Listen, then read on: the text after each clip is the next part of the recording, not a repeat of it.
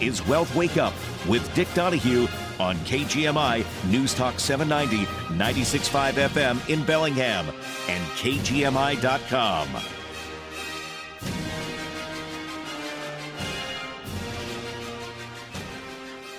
Welcome to Wealth Wake Up Live, Saturday morning. Dick Donahue here in studio.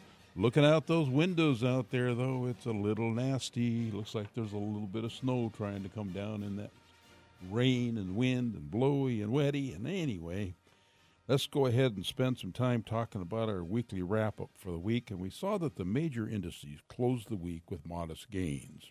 There was not a lot of conviction from either buyers or sellers, due in part to a growing sense that the market is overbought on a short-term basis. For the S&P 500, Friday's close at 4604 marked an 11.8% rise off of its October 27th low of 4117. It set a new 52-week high for the index.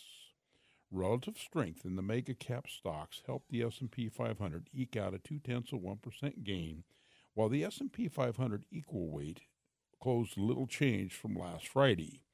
The mega-cap growth ETF closed with a 0.9% gain. Alphabet was winning to stand out from the space. It gained 2.5% on the week after jumping more than 5% during Thursday's session following its Gemini AI model reveal. The move helped propel the communication services sector to a 1.4% gain this week. The consumer discretionary sector was another top performer, climbing 1.1%. Meanwhile, energy saw its largest decline, down 3.3%, as oil prices dropped 3.5% to $71.18 a barrel. Materials were down 1.7%, consumer staples down 1.3%. Those were the sectors that also registered notable declines. Market participants were dealing with some cross-currents this week. Renewed concerns about global growth emerged after Moody downgraded China's credit outlook to a negative from stable, which was tied in part to concerns about the structurally weaker growth prospects and the October JOLTS report.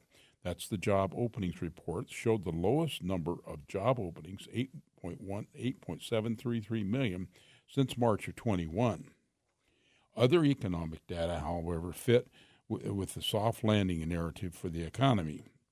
That was great news for earnings, but may be bad news for rate cut expectations. The ISM, that's the Institute of Supply Management's non-manufacturing index for November, rose to 52.7 from 51.8. And the weekly jobless claims numbers remain consistent with a robust labor market. The November employment situation report was deemed solid overall, and the preliminary University of Michigan Index of Consumer Sentiment for December was stronger than expected. The Fed funds futures market is no longer pricing in a rate cut in March, following the week's data, but it seems a strong likelihood of a cut in May at 78.5% on Friday, according to the CME FedWatch tool. Treasury settled this week with losses, largely in response to the release of the JOLTS report on Friday. The two-year note yielded climbed 18 basis points to 4.74%. The 10-year note yield rose 2 basis points to 4.25%.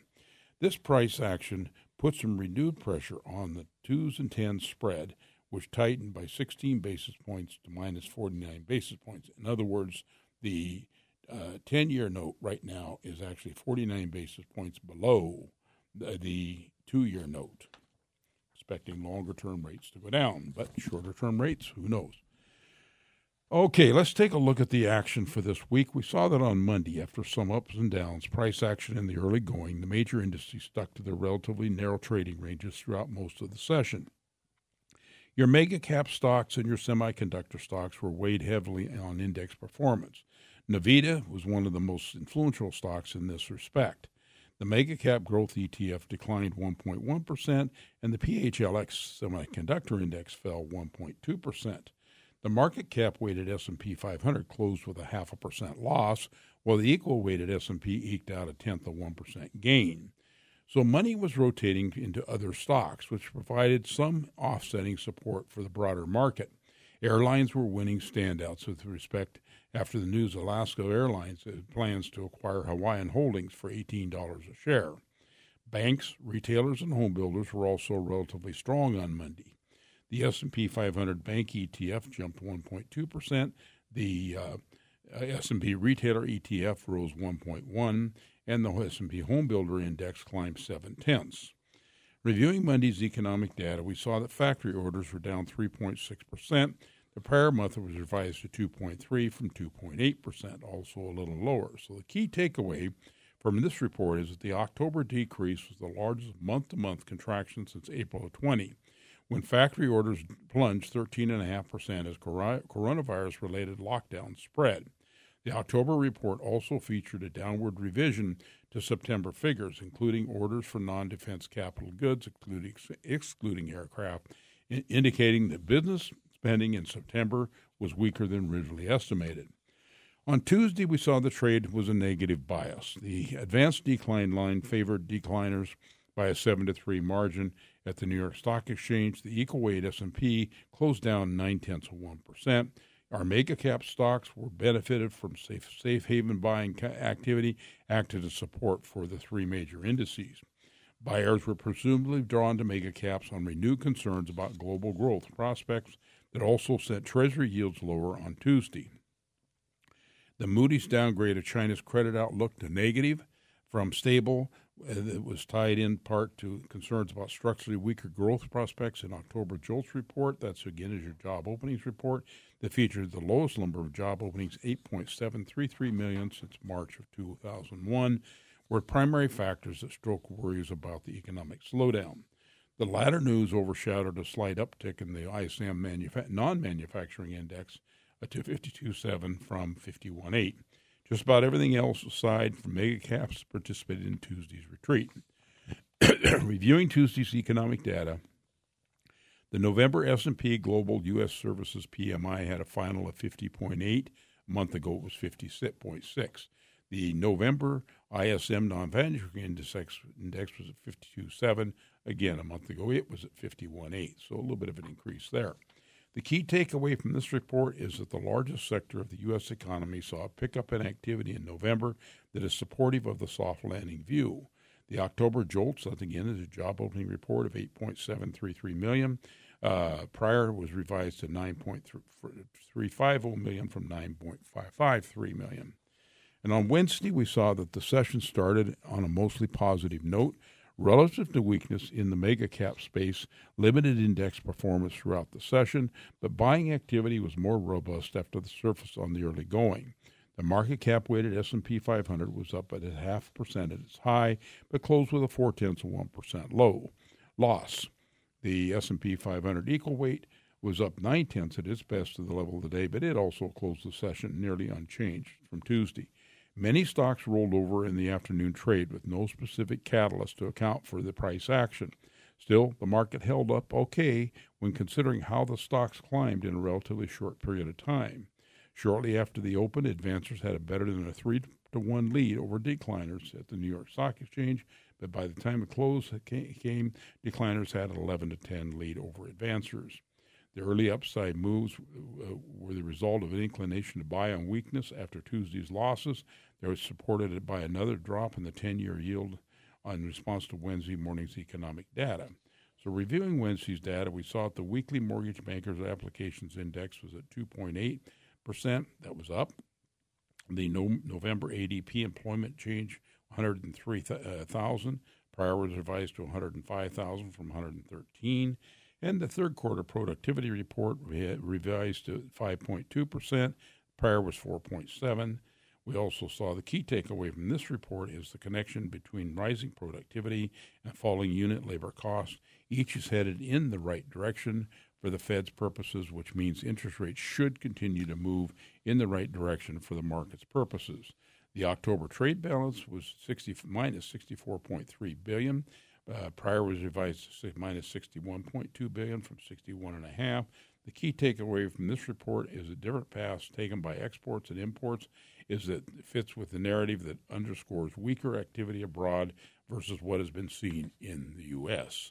Take our quick break. We will be back shortly. Thanks for being with us.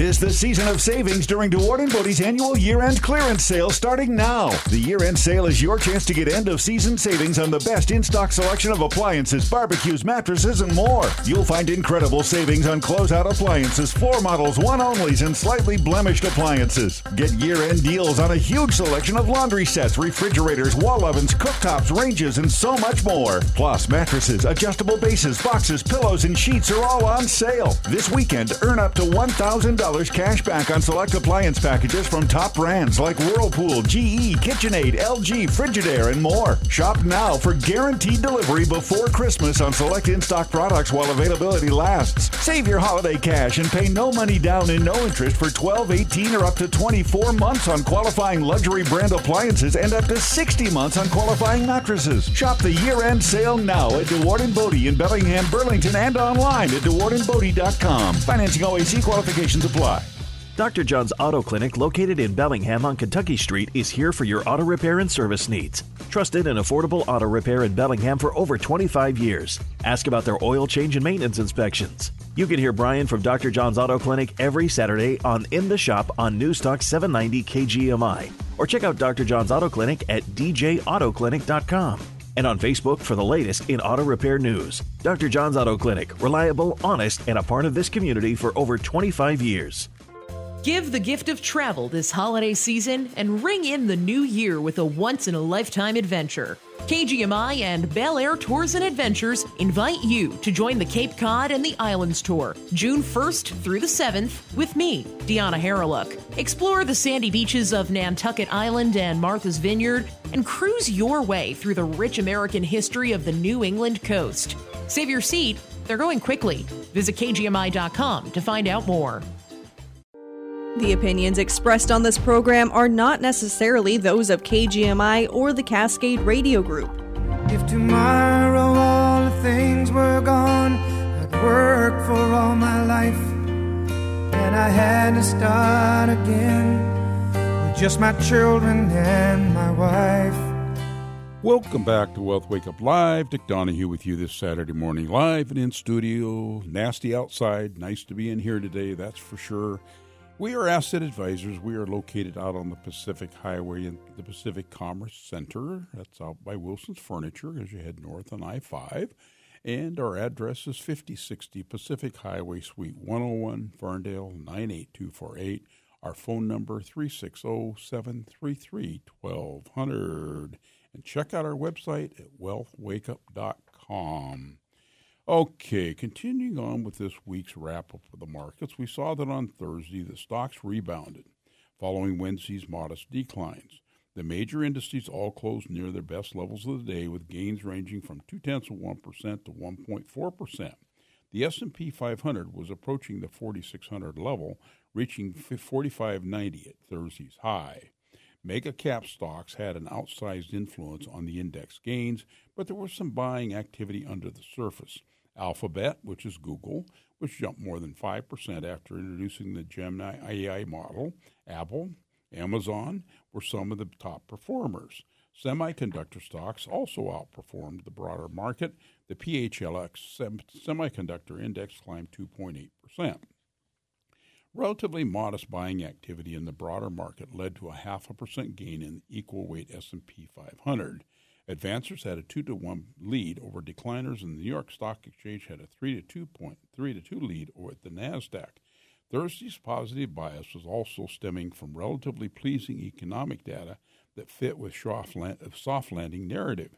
Specifically, weekly initial job claims were little changed at 220,000, and continuing claims fell by 64,000 to 1.861 million. Reviewing Thursday's economic data, we saw those initial jobless claims for the week ending increased by 1,000 to 220,000. Continuing jobless claims for the week November decreased 64,000 to 1.861 million. The key takeaway from this report is that it isn't producing any major shockwaves as it relates to the labor market. It fits the narrative of the labor market loosening a bit, but not coming undone amid a stream of layoff announcements.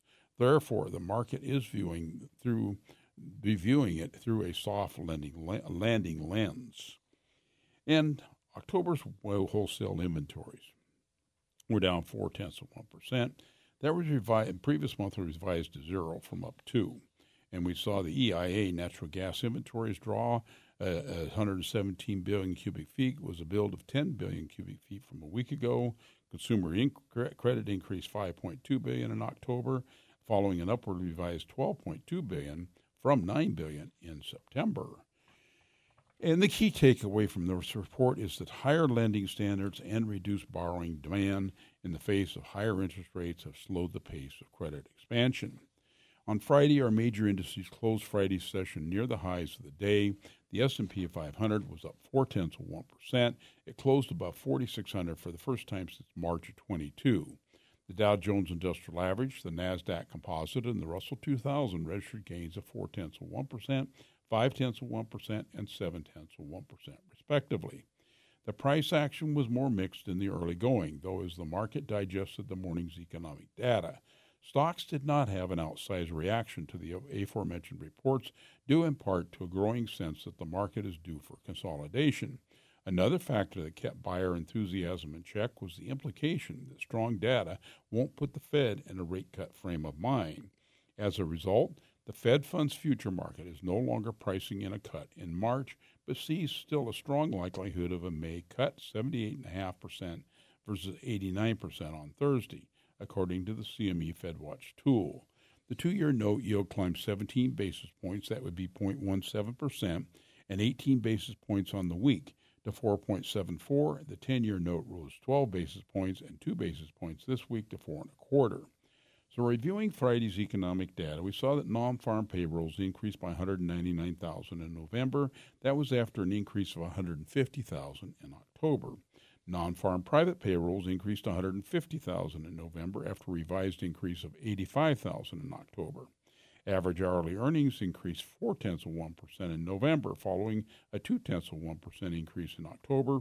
The average work week rose to 34.4 hours in November. That was up from 34.3 in October. The unemployment rate fell 3.7% in November from 3.9 in October. Key takeaway from this report is the recognition that the unemployment rate dropped as the participation rate increased, which suggests hiring activity in November was, word of the day, solid. In fact, the number of employed civilians increased by 747,000, while the number of unemployed civilians decreased by 215,000. The preliminary reading of the University of Michigan's Consumer Sentiment Index for December came in at 69.4, that versus a 61.3 in November. The same period a year ago, the day index stood at 59.8, so prior to this report, consumer sentiment had declined for 4 straight months. The key takeaway from this report is the linkage between the increase in sentiment and the decrease in inflation expectations. The latter set the tone for improved attitude across age, income, education, geography, and political identification. So year-to-date, up through yesterday, the Dow Jones Industrial Average is now up 9.4%. However, it was unchanged for the week. The NASDAQ is up 37.6, was up 0.7% for the week. The S&P 500 is up 19.9 and up 0.2% this week. The Russell 2000 was up 6.8%, and it was up 1% for the week. Dick Donahue with you with Wealth Wake Up Live. We'll be back shortly after a little news break. Thanks for being with us. At Number One Automotive Body Repair, we know you're a great driver. The creme de la creme, the cream of the crop. Dare we say, F1's 2024 hotshot, but everyone else on the road?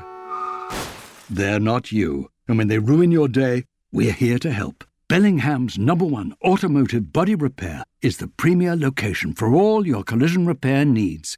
Learn more at numberoneabr.com, part of the Number One Collision Group. At Puget Sound Energy, we're proudly aspiring to reduce our own emissions to net zero and to go beyond by helping others reduce carbon across Washington. Together, we're investing in local renewables, strengthening the electric grid, helping customers switch to electric vehicles, innovating with low-carbon resources, supporting our communities, and saving energy along the way. Together, we're creating a clean energy future. You know those friends who say, stop by any time, and you're like, you don't really mean that. Well, unlike those friends, Dewey Griffin Subaru's Express Certified Subaru Tire and Service Center means it.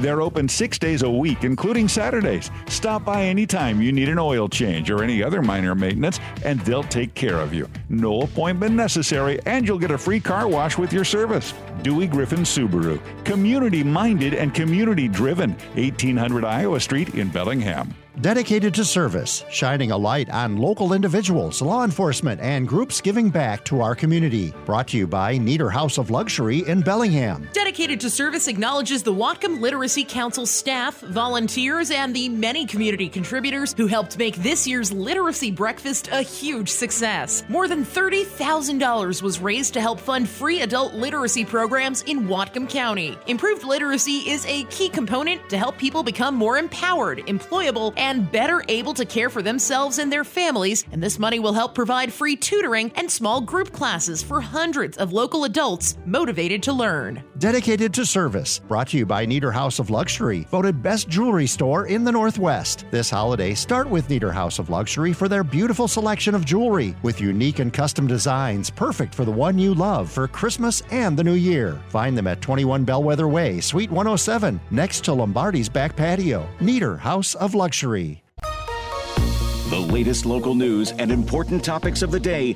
from the West Mechanical Studio. Tired of inefficient heating, poor indoor air quality, and rising energy bills? Contact West Mechanical today to explore going ductless with a system from Mitsubishi Electric Heating and Air Conditioning. Find them at westmechanical.net. Get the latest news and information 24/7 with KGMI News Talk 790, 96.5 FM in Bellingham and KGMI.com. CBS News Brief. The Texas Supreme Court is putting a court ruling on hold that would have allowed Kate Cox, whose fetus has a fatal diagnosis, to get an abortion. CBS's Nicole Barker. Cox says her doctors told her baby may not live longer than a week once born, and that her pregnancy complications could prevent her from having children in the future. Now to the Israel-Hamas war as the United States vetoes a UN Security Council demand for an immediate ceasefire. Robert Wood is a U.S. Deputy UN Ambassador. Unfortunately, nearly all of our recommendations were ignored. And the result of this rush process was an imbalanced resolution that was divorced from reality. President Biden's son, Hunter, is now facing 9 new tax evasion indictments. Before that happened, he told a podcast critics are taunting him. There is no doubt in my mind, and this might sound like some crazy hyperbole, is that they're trying to kill me through other means. And I just won't let them. CBS News Brief. And I'm proud to be an American, where at least I know I'm free. And I won't forget the men who died, who gave that right to me, and I gladly stand up. Welcome back to Wealth Wake Up Live. Dick Donahue with you this Saturday morning. Going to continue down our path here today. Going to talk about our high-frequency data tracker for the week. And we saw that the initial jobless claims for the week ending December 1st came in at 220,000. That was actually an increase of 0.5%. Continuing jobless claims were 1,861,000. That was a decline of 3.3%. We saw that box office receipts for the week ending December 7th were down another 16.8%. Railcar traffic December 1st was up almost 23%. Steel production as of December 4th was up about 1%. Hotel occupancy for the week ending November 25th was at 54.2%. That was down 13.1% week over week. And the TSA checkpoint data is December 6th, 2,119,649 passengers a day. That was down 7.1%. The supply of motor gasoline was down 3.2%, or up 3.2%, I should say. And global commercial flights for the week ending December 7th, 118,630 flights a day. That compares to 114,148 back in 2019. So it was up about 3.9% since 2019. It was actually up 0.2% on the week. Just want to make a note here. A couple of weeks ago, I used information from a newsletter that I get by John Mauldin, Mauldin, called Thoughts from the Frontline. And he was talking about the woes of Social Security. Well, his newsletter last week, December 2nd, comes out every Saturday morning. You can go online. The newsletter is actually free. It does some really good information in a lot of his newsletters. I've been reading these things for, 15, 18 years, maybe pushing even close to 20. But long time at any rate. And last week he covered healthcare, a minor major problem. Very good in-depth newsletter. I'm not going to spend time today talking about what he talked about or what he covered in here as far as healthcare is concerned, but I am going to recommend that you go to that website, basically Thoughts from the Frontline. If you're interested in that area, you might want to take a look at it because there was some really good information in there on what's happening with healthcare in the United States. Okay, let's go ahead and go back here and talk about some of the things that we're seeing. And one is that the growth. We're seeing a discounting, and we think it's creating an opportunity here. Over the past 2 decades, small-cap growth stocks have typically traded at a price-to-earnings premium relative to large-cap stocks. In other words, their PE ratios have been higher than the large cap. But what are the implications when small-cap growth is at a discount to large caps as it is today? In other words, are they on sale? Well, historically, small-cap S&P 500 600 growth index has traded an average premium of about 13% relative to the large cap S&P 500 index. That makes sense given that the faster growth that should be inherent in small cap companies and growth company fundamentals. As of November 30th, the small cap growth index presented a PE discount of about 21%. In other words, it was 21% lower. Moreover, small-cap growth stocks are currently trading at a PE discount below their February 2001 levels. So we believe investors may want to review their equity applications of small-cap growth stocks, considering what is historically big discount to large-cap growth stocks. So just a little idea there that maybe small caps might make some sense when we're sitting out here looking at our portfolios. And I'm going to spend some time here now going through I'm going to dig a little bit deeper into the S&P 500 index. And the S&P 500 index is widely regarded as a barometer for the overall stock market. The S&P 500 index tracks the performance of 500 of the largest companies listed in the U.S. stock exchanges. The S&P 500 index adapts a market cap weighting approach, allocating a higher percentage to the index for the companies with larger market caps. In other words, bigger companies make up a larger part of the index, and they adjusting this for the number of shares available publicly traded. So year to date through December 5th, the S&P 500 index has delivered a total return of about 20.8%. Now, I mentioned a little while ago where this was, but you're going to find some of this information here really interesting as I go through this. Serving as a benchmark for the broader stock market, many investors find themselves disappointed in their portfolios of not experiencing comparable growth this year, falling short of that 20% mark. To unravel the reason behind the disparity, along with other valuation metrics, we're going to present 3 informative information pieces here. One is the year-to-date return contributions for the S&P 500 index. So if you've adhered to the advice of financial experts, and we believe you should, and build a highly diversified portfolio, this year may have seen your performance lagging behind the S&P 500 index. The reason lies at the dominance of what we call the Magnificent Seven.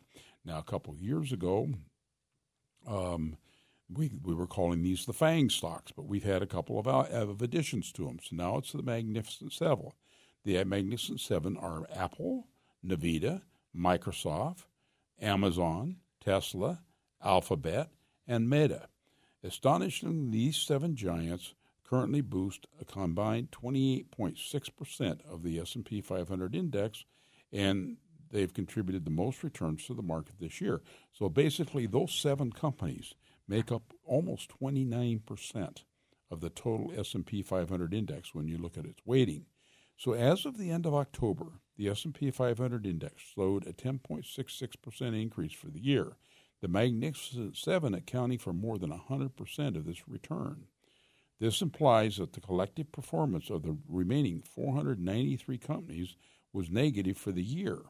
Then in November, the S&P 500 index surged 9.1%. Even though the Magnificent Seven rose in November, gains were much more widespread. Consequently, the Magnificent Seven contributed year-to-date through November to the overall S&P index has dropped to 70.4% from over 100% in October. So what we're saying is up through September, basically, or up through October, basically, that those 7 stocks contributed for over 100% of the total gain of the S&P 500. Then the market started to rotate. We're seeing a broader market, so now it only contributes to about 70.4%. Now, also, let's look at the estimated versus actual earnings per share growth for the S&P 500 index. The third quarter earnings season is concluding, with 491 out of 500 companies in the S&P 500 index having reported in the third quarter 98.6% of the total market capitalization. Impressively, 81.5% of these companies have exceeded expectations, surprisingly to the upside. Notably, earnings per share in the third quarter are up 4.5% versus a year ago.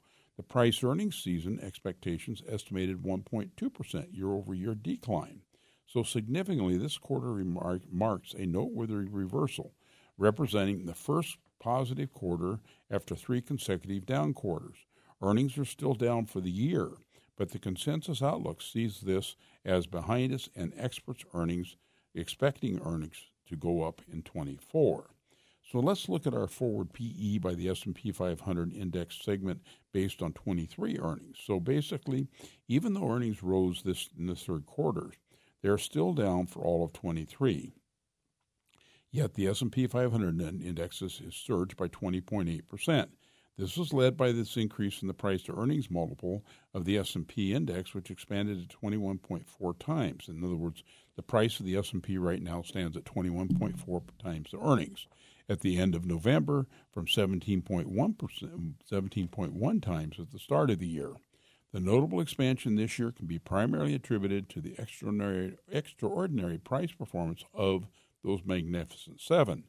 Their PE has experienced a significant surge from up 22.8 times earnings at the beginning of the year to 36.6 times at the end of November. In contrast, the PE for the other 493 companies has moved much less dramatically. It was 16.1 times earnings in January.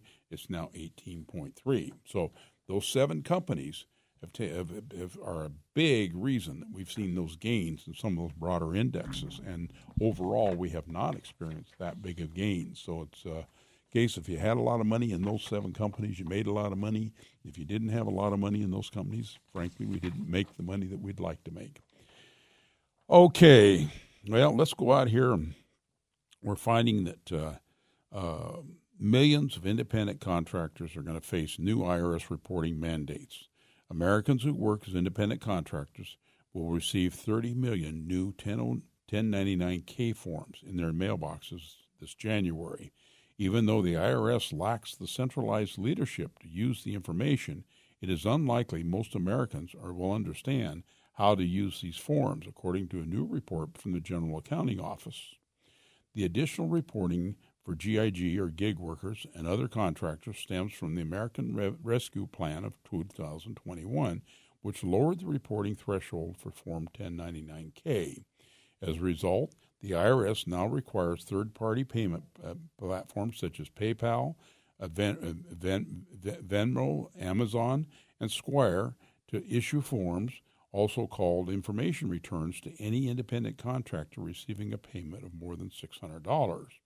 Previously, the 1099-Ks were only required to be issued to a taxpayer that had annual payments of $20,000 and 200 transactions.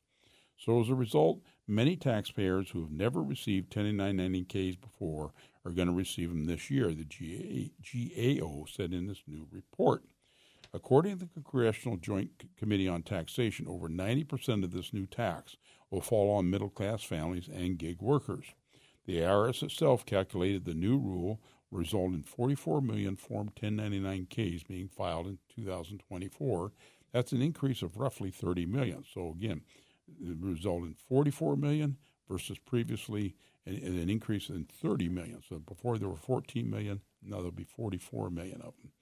The forms may help some taxpayers comply, but despite IRS communication efforts, it also may exacerbate confusion among some taxpayers, such as big gig workers, who may not understand the taxability of their payments and taxes owed according to GAO.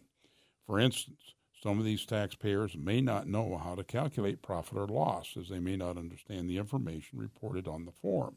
This puts them at risk of inaccurately reporting their incomes to the IRS and not meeting the tax obligations according to GAO. Maybe Hunter Biden can use that as an excuse. Anyway, the IRS does not have a plan to analyze the new data to support the enforcement and outreach activities. GAO report said this limits its understanding of changes in taxpayer burden.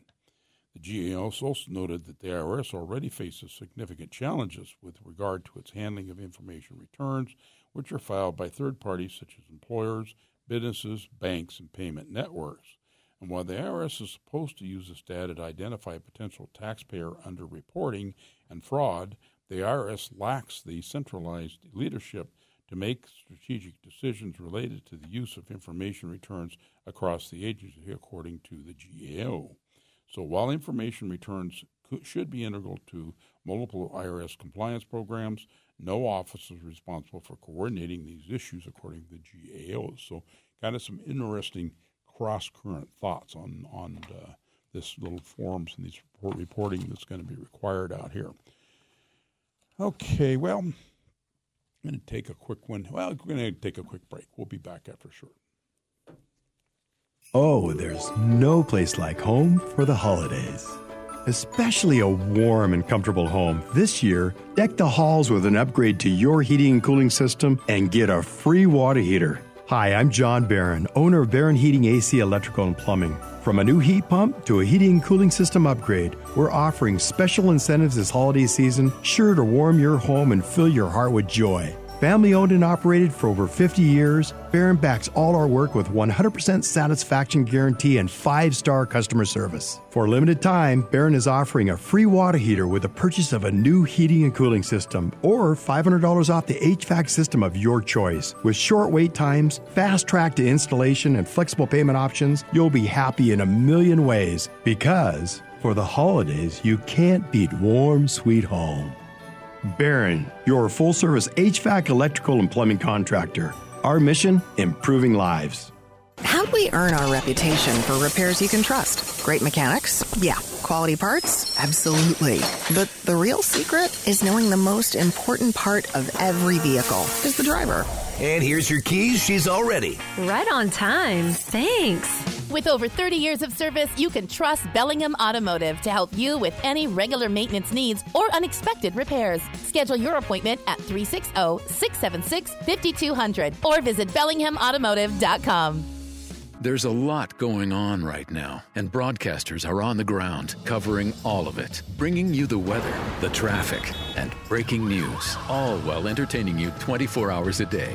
Someone needs to tell you what's going on around the world and in our hometowns. And that someone is us. We are free radio. We are always there. We are broadcasters. Visit wearebroadcasters.com or text radio to 52886 to learn more. Furnished by NAB and this station.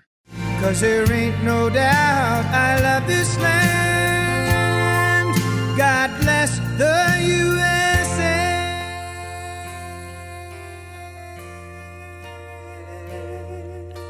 Welcome back to Wealth Wake Up Live. Dick Donahue with you this Saturday morning. As always, if you got questions for me, give me a call, 360-733-1200.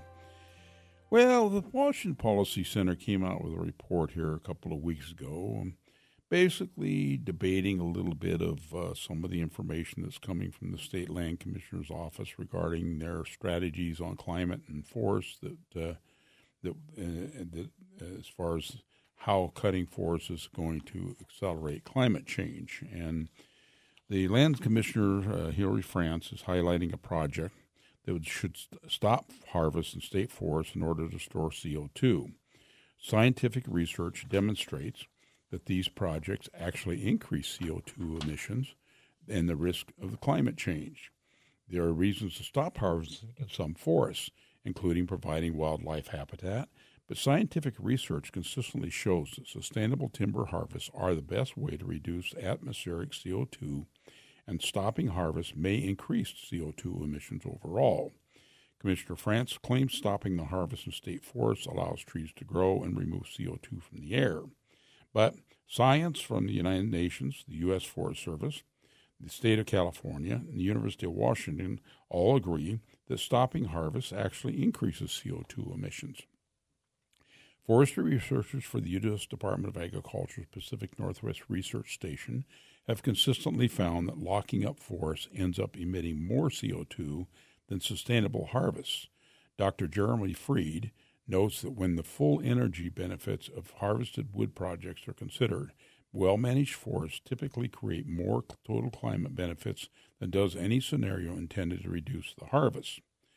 The study released earlier this year confirms that noting that forest growth models used to claim climate benefits from reducing harvest is exaggerated. The study found that models overstate that carbon can be sequestered under light touch or caretaker management, potentially leading to management decisions that fail to deliver the expected carbon sequestration benefits. Data from California confirmed these findings. In 2019, California's survey of forests found that the only forests that are emitting CO2 are those in a reserve status. Forests that are being harvested are being unreserved, are all absorbing and storing carbon. Additionally, wood products displace more carbon-intensive building materials like concrete and steel, reducing overall total CO2 emissions. The UN Intergovernmental Panel on Climate Change notes that using wood instead of concrete and steel is a good way to reduce CO2 emissions.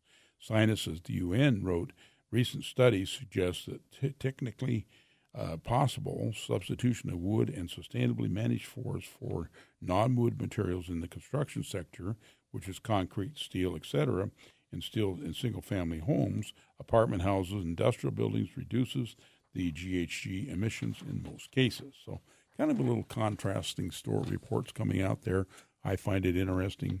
My background many years ago, I started out in this world with a degree in forestry, so I continue to follow what we see happening out here.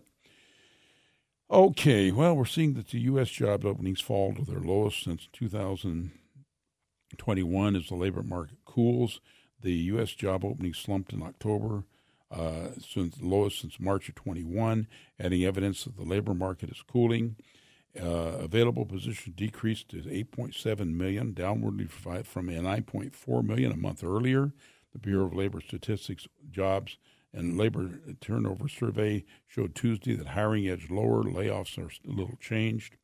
The openings figure was below all estimates in the Bloomberg Survey of Economists.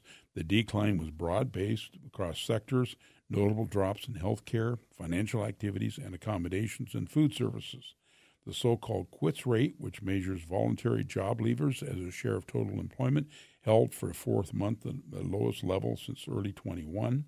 A moderation in quits may imply that Americans are feeling less confident in their ability to find another job in the current market, or reflect a smaller wage premium on offer for job switchers. With employers scaling back hiring and wage growth decelerating, it's unclear how much longer the job market will underpin the strong consumer spending. Federal Reserve officials are expected to leave interest rates unchanged when they meet next week, and they have emphasized the trajectory of the labor market will help inform future decisions. Investors expect rate cuts to begin possibly as soon as March, although we think those may be down a little bit later in the May meeting. And the ratio of openings of unemployed people slid to 1.3. That's the lowest since mid of 21. We're still somewhat indicative of a tight labor market. The figure has eased substantially over the last year. As peak in 2022, the ratio was 2-1. Again, that was the ratio of unemployed people, openings to unemployed people. A separate report out Tuesday showed the U.S. Service sector expanded at its fastest pace in November as business activity and employment picked up, and some economists have questioned the reliability of the JOLTS statistics, in part because of the survey's low response rate. So in other words, are they working on a broad enough database to really offer up some of the numbers that we're looking at? Well, found a little bit interesting piece here I thought I'd share with you. These are the wealthiest sports team owners in the United States. This is brought up because Miriam Adelson, who's the widow of casino magnate Sheldon Adelson, is breaking into the upper echelon of the U.S. sports team ownership with her planned purchase of a majority stake in the Dallas Mavericks basketball team. The Las Vegas Sands Corp heir, who's worth an estimated $33 billion, would be the third richest owner of the U.S. sports team, just after Steve Ballmer and Rob Walton, according to Bloomberg Billionaires Index. She's also the only woman in the top 10. So not included in is the estate of Microsoft Corporation founder Paul Allen, who, of course, owns our local Seattle Seahawks and the Portland Trail Blazers. Sports teams are among the shiniest trophy assets a person can buy. As valuations have continued to climb, ultra-wealthy billionaires are increasingly targeting the industry. In many cases, this new class of tycoons is replacing the merely wealthy businessman and families that have owned these franchises for decades. Adelson's purchase puts the Mavericks' total valuation at $3.5 billion, according to The Athletic. That would be less than the $4 billion that Matt Ishbia paid for the Phoenix Suns earlier this year. But Mark Cuban, who was worth an estimated $6.4 billion, acquired the Mavericks from H. Ross Perot in 2000 for $285 million. Under his ownership, the team has won 3 division titles, 2 conference championships, and 1 NBA title in 2011. So here are the 10 wealthiest owners of U.S. sports teams in ascending order. Number 10, Jerry Jones, the former college football player, majority owner of Comstock Resources, acquired the Dallas Cowboys in 1989. The team has become the biggest chunk of Jones's $12.7 billion fortune. Steve Cohen. Cohen's fortune is $13.9 billion worth, is mainly comprised of a stake in .72 Asset Management, also owns the New York Mets baseball team. Philip Anschutz. He has a closely held Anschutz Corporation, owns a collection of sports teams in the U.S. and Canada and Europe. These include the NHL Los Angeles Kings, soccer teams of the Houston Dynamo and Los Angeles Galaxy, and he has about $15.2 billion fortune. Stan Kroenke, he's through the Kroenke Sports and Entertainment. The tycoon controls the Los Angeles Rams football team, the Denver Nuggets basketball franchise, Colorado Avalanche ice hockey team, as well as soccer clubs in Colorado Rapids and Arsenal and the Arsenal in the United Kingdom. He's worth about $16.3 billion. David Tepper, he's co-founder of the investment advisor Appaloosa Management LP, is also owner of the Carolina Panthers. NFL has a net worth of $17.3. Hasso Plattner, he's the co-founder of software giant SAP SE, is the majority owner of the National Hockey League San Jose Sharks. He's worth an estimated $18 billion. Number 4 on this list is Daniel Gilbert. He's the Rockets CEO's founder, worth $21.3 billion, holds a majority stake in the NBA Cleveland Cavaliers. Miriam Adelson will be number 3. She's the widow of the casino magnate, is selling worth $2 billion worth of her Las Vegas Sands so the family can buy a majority stake in the Mavericks from Cuban. Rob Walton, he's a former Walmart Inc. chair. He owns the Denver Broncos football team, has about a net worth of $70.4 billion. And then Steve Ballmer, who's the former Microsoft chief executive and 5th richest person in the world, owns the NBA Los Angeles Clippers. He's worth $131.7 billion. So just some kind of little interesting numbers there about what big people with big money are doing with it. Okay, well, I'm going to talk a little bit here about estate planning and gifting reminder for this gifting season. The holidays are in full swing. The end of the year is quickly approaching. Season of giving is on us. And so I think it would be a good idea to discuss gifting. Let's first address the elephant in the room, the $17,000 annual limit. This is perhaps the most misunderstood concept that I come across. The $17,000 limit is not a limit. Let me say that again. $17,000 is not a limit. What it does is a triggering report. Most of you may know you have to give away any individual $17,000 each year without concern. However, if you exceed that amount, it doesn't mean that you broke some kind of law. Rather, it's at that point that you have to report the gift to the IRS. In other words, if you give any individual $17,001, you're required to report the gift on a gift tax return. Now, before anyone gets too excited about reporting, remember it's unlikely that the gifter is going to actually have to pay any gift tax on that gift. Everyone is given as what is known as a unified credit to apply to the federal gift and estate tax. You simply elect to use a portion of your unified credit and not pay the tax. So gifts are normally treated as income. If you give $10,000 to your son, he doesn't have to report the gift as income. It's a gift, and there aren't any actual tax consequences. Now, keep in mind, if you give more than $17,000, you can give $17,000 to the son, to his wife, to grandkids, fund 529 college plans, all kinds of things that you can do. And again, if you exceed that $17,000, you file a gift tax return, more than likely you're just going to use up some of your federal credit. We're running out of time. Dick Donahue with you with Wealth Wake Up Live. Don't forget our show tomorrow morning at 9 o'clock.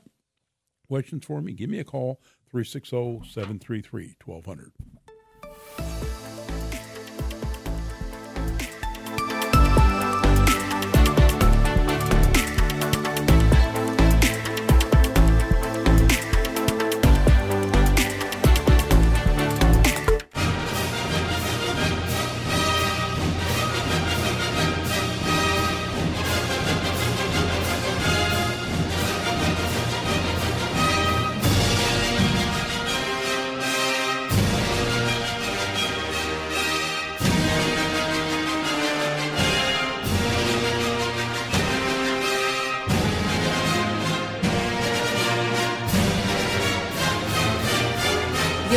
Voiced on this show are for general information only and are not intended to provide specific advice or recommendations for any individual.